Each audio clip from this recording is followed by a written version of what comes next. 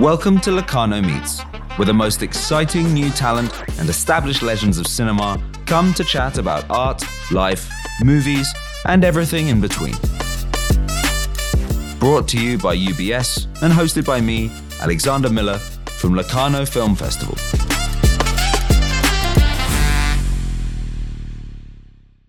Never work with children or animals, they say. And on those terms, Luc Jacquet has failed miserably. Still, animals didn't stop him from winning an Oscar for his documentary March of the Penguins, and now, as if to compound this folly, he's been honoured with the Kids Award at Locarno Film Festival. Jacquet also presented his new movie, Antarctica Calling, a documentary retracing the route he first took to the South Pole decades ago. But on the night of the screening in Locarno's Piazza, the event was briefly halted by climate change activists, who Luc Jacquet had the chance to meet and talk to on the street afterwards. I express my doubt about their action. I'm very in empathy with them about what they are looking for, but I'm not sure that the hardest solution, almost violence, is the best way. But in the same time, for me, this is like an epiphenomena about what we could be worried about, because this generation, I have 4 children, this new generation is very worried about the future. And in the same times, it seems that there is no political answer to their questions. And for me, there is a huge danger not to consider what they are looking for and what they are asking until we will not have a decent political response to a new society. We will live with the risk of that people get more and more radical. Yeah. Because in the same times, they have the legitimacy to say that. So in the same time, I was not surprised yesterday evening, but it was cool to talk with them afterwards. And I was just worried about the children on the screen who prepared the thing. And I said to them, why didn't ask me on the steps, before the steps? It would be a pleasure for me to share a moment with you, because I understand what you are looking for and what you are asking for. I mean, it's quite hard to imagine a political solution at this point, if not so far, impossible. we are living in a democracy. And so far, we can vote. And so far, if we are not agree with the system, we can engage ourselves in the political life. But this is a wise answer. But I think when you're at a certain level, when you are so upset that you have the feeling that you can have no solution, no wise solution. So you try, this is the beginning of the terrorism. Yeah. And I'm very worried about that, because still we stay in the frame of the civilization. It's okay, we can discuss. But on many subjects now, you can see that this is very difficult to talk together. Man and woman, ecologists and hunters, for example. There is so many antagonism in this society. And for me, the more important is to find the field where we can talk together again, decently, with attention. And my answer is an artistic answer for that. Go back to the emotion. I don't know how many people were there yesterday evening, but it was a lot. It was a lot. And it was a good starting point to talk together, because we shared all together a moment. It was maybe the opportunity to talk about something. Yeah, the universality of the beauty of the planet, I guess, is one thing that we can all kind of come together on. I guess the question is how you move on from the awe and the splendor into a more dynamic conversation. Yes, in a way, it could be a very naive answer. Go back to the nature. But do you have a better solution? I tried many solutions. I'm sure that working hand in hand with the scientists is something important. Help them to communicate. They know how to communicate together, scientific to scientific. But the knowledge is maybe harder to go back to the wider society. So this is something very crucial. I mean, I also actually think that quite a lot of the information has been spread quite successfully by lots of filmmakers, lots of writers, lots of journalists. Yeah. I think that probably the next step is actually just explaining to people, okay, well, from a to Z, here are the things that might happen to you, and here are all the practical things that you can do. And lots of people won't like it, but a small number of people might listen. Yes, discontinuity in my relationship with the nature, because my generation is in between. My children now are concerned by that, but when I start to be an adult, for me, the idea of the progress was something endless. We are raised in this idea about the society, the happiness, everything are going to be a slope like that. But unfortunately, it doesn't work like that. And I'm old enough now to know that. But I feel to have a legitimacy to stay in the planet. I have no problem to be who I am, wherever I am. And I think this is very different for the new generation. The film is somewhat elegiac. Does it feel like a farewell to Antarctica or not? Yes, there is a kind of nostalgia because it's a matter of age. This region is something very important for me because I was built with the need of these places in the world. This is my garden, if I may say.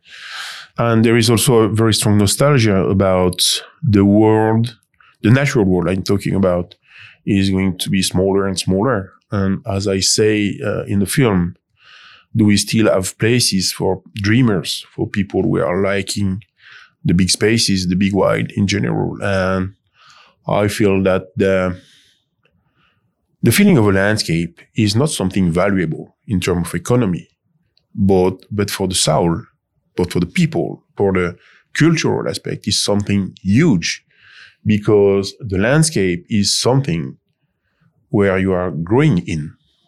And if you remove this, the relationship of the landscape, the places where you are coming from, there is for me like a break in your cultural line. I really now push to give at least a cultural value to the feeling of the nature, to the landscapes.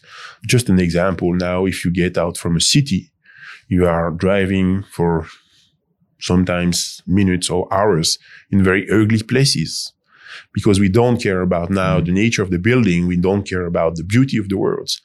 Means that in our day-to-day life, we are swimming in an ugly world. And for me, there is an impact in the soul of the people.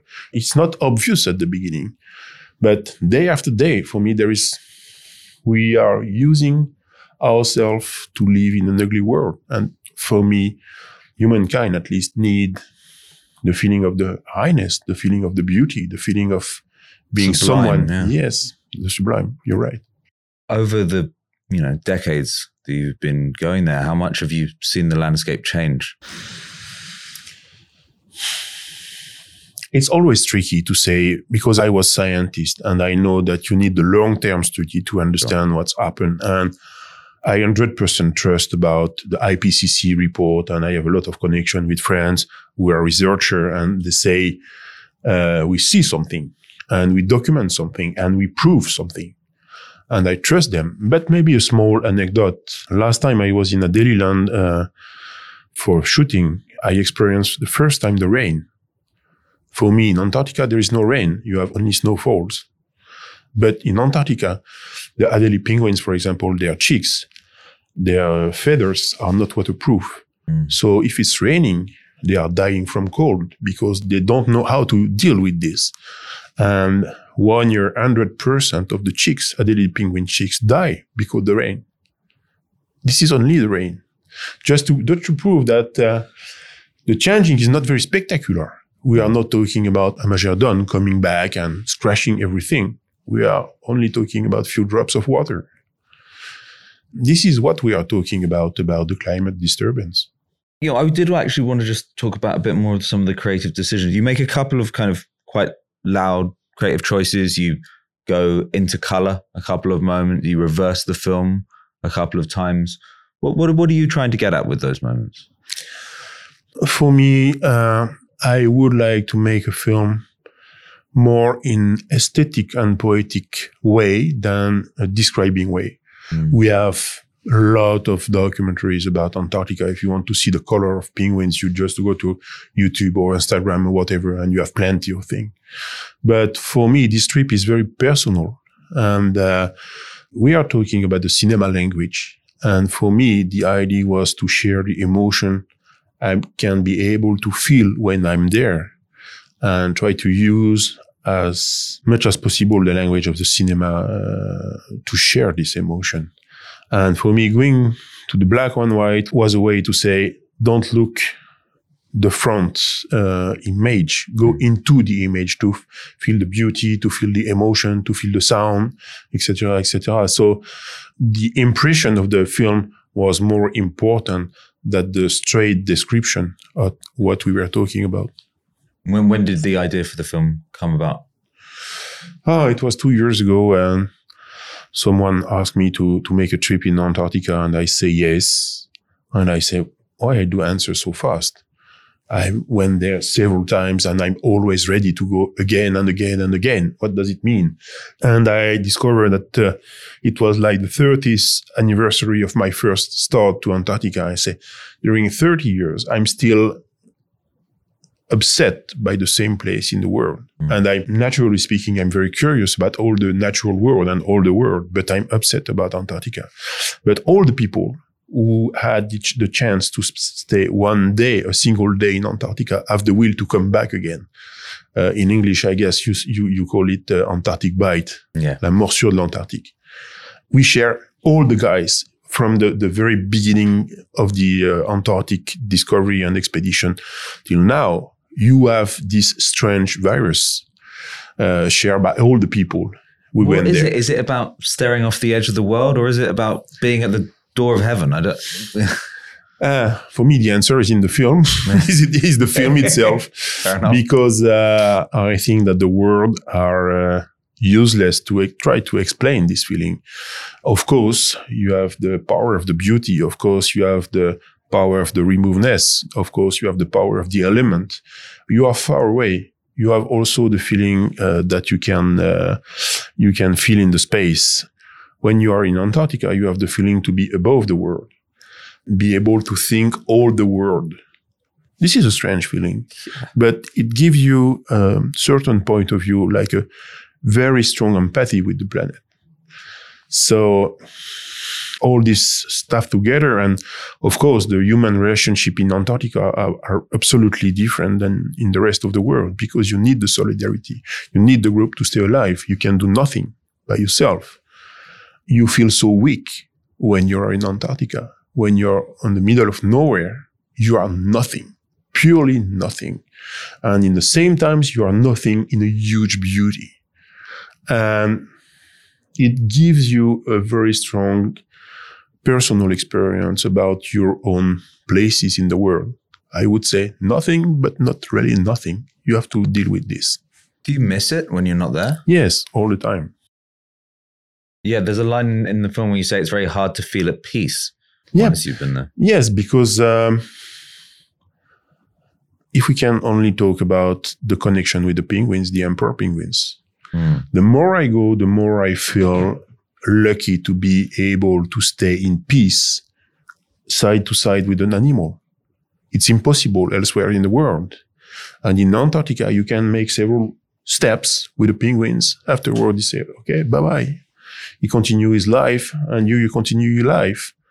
But the several minutes or seconds spent together are priceless because it's so peaceful.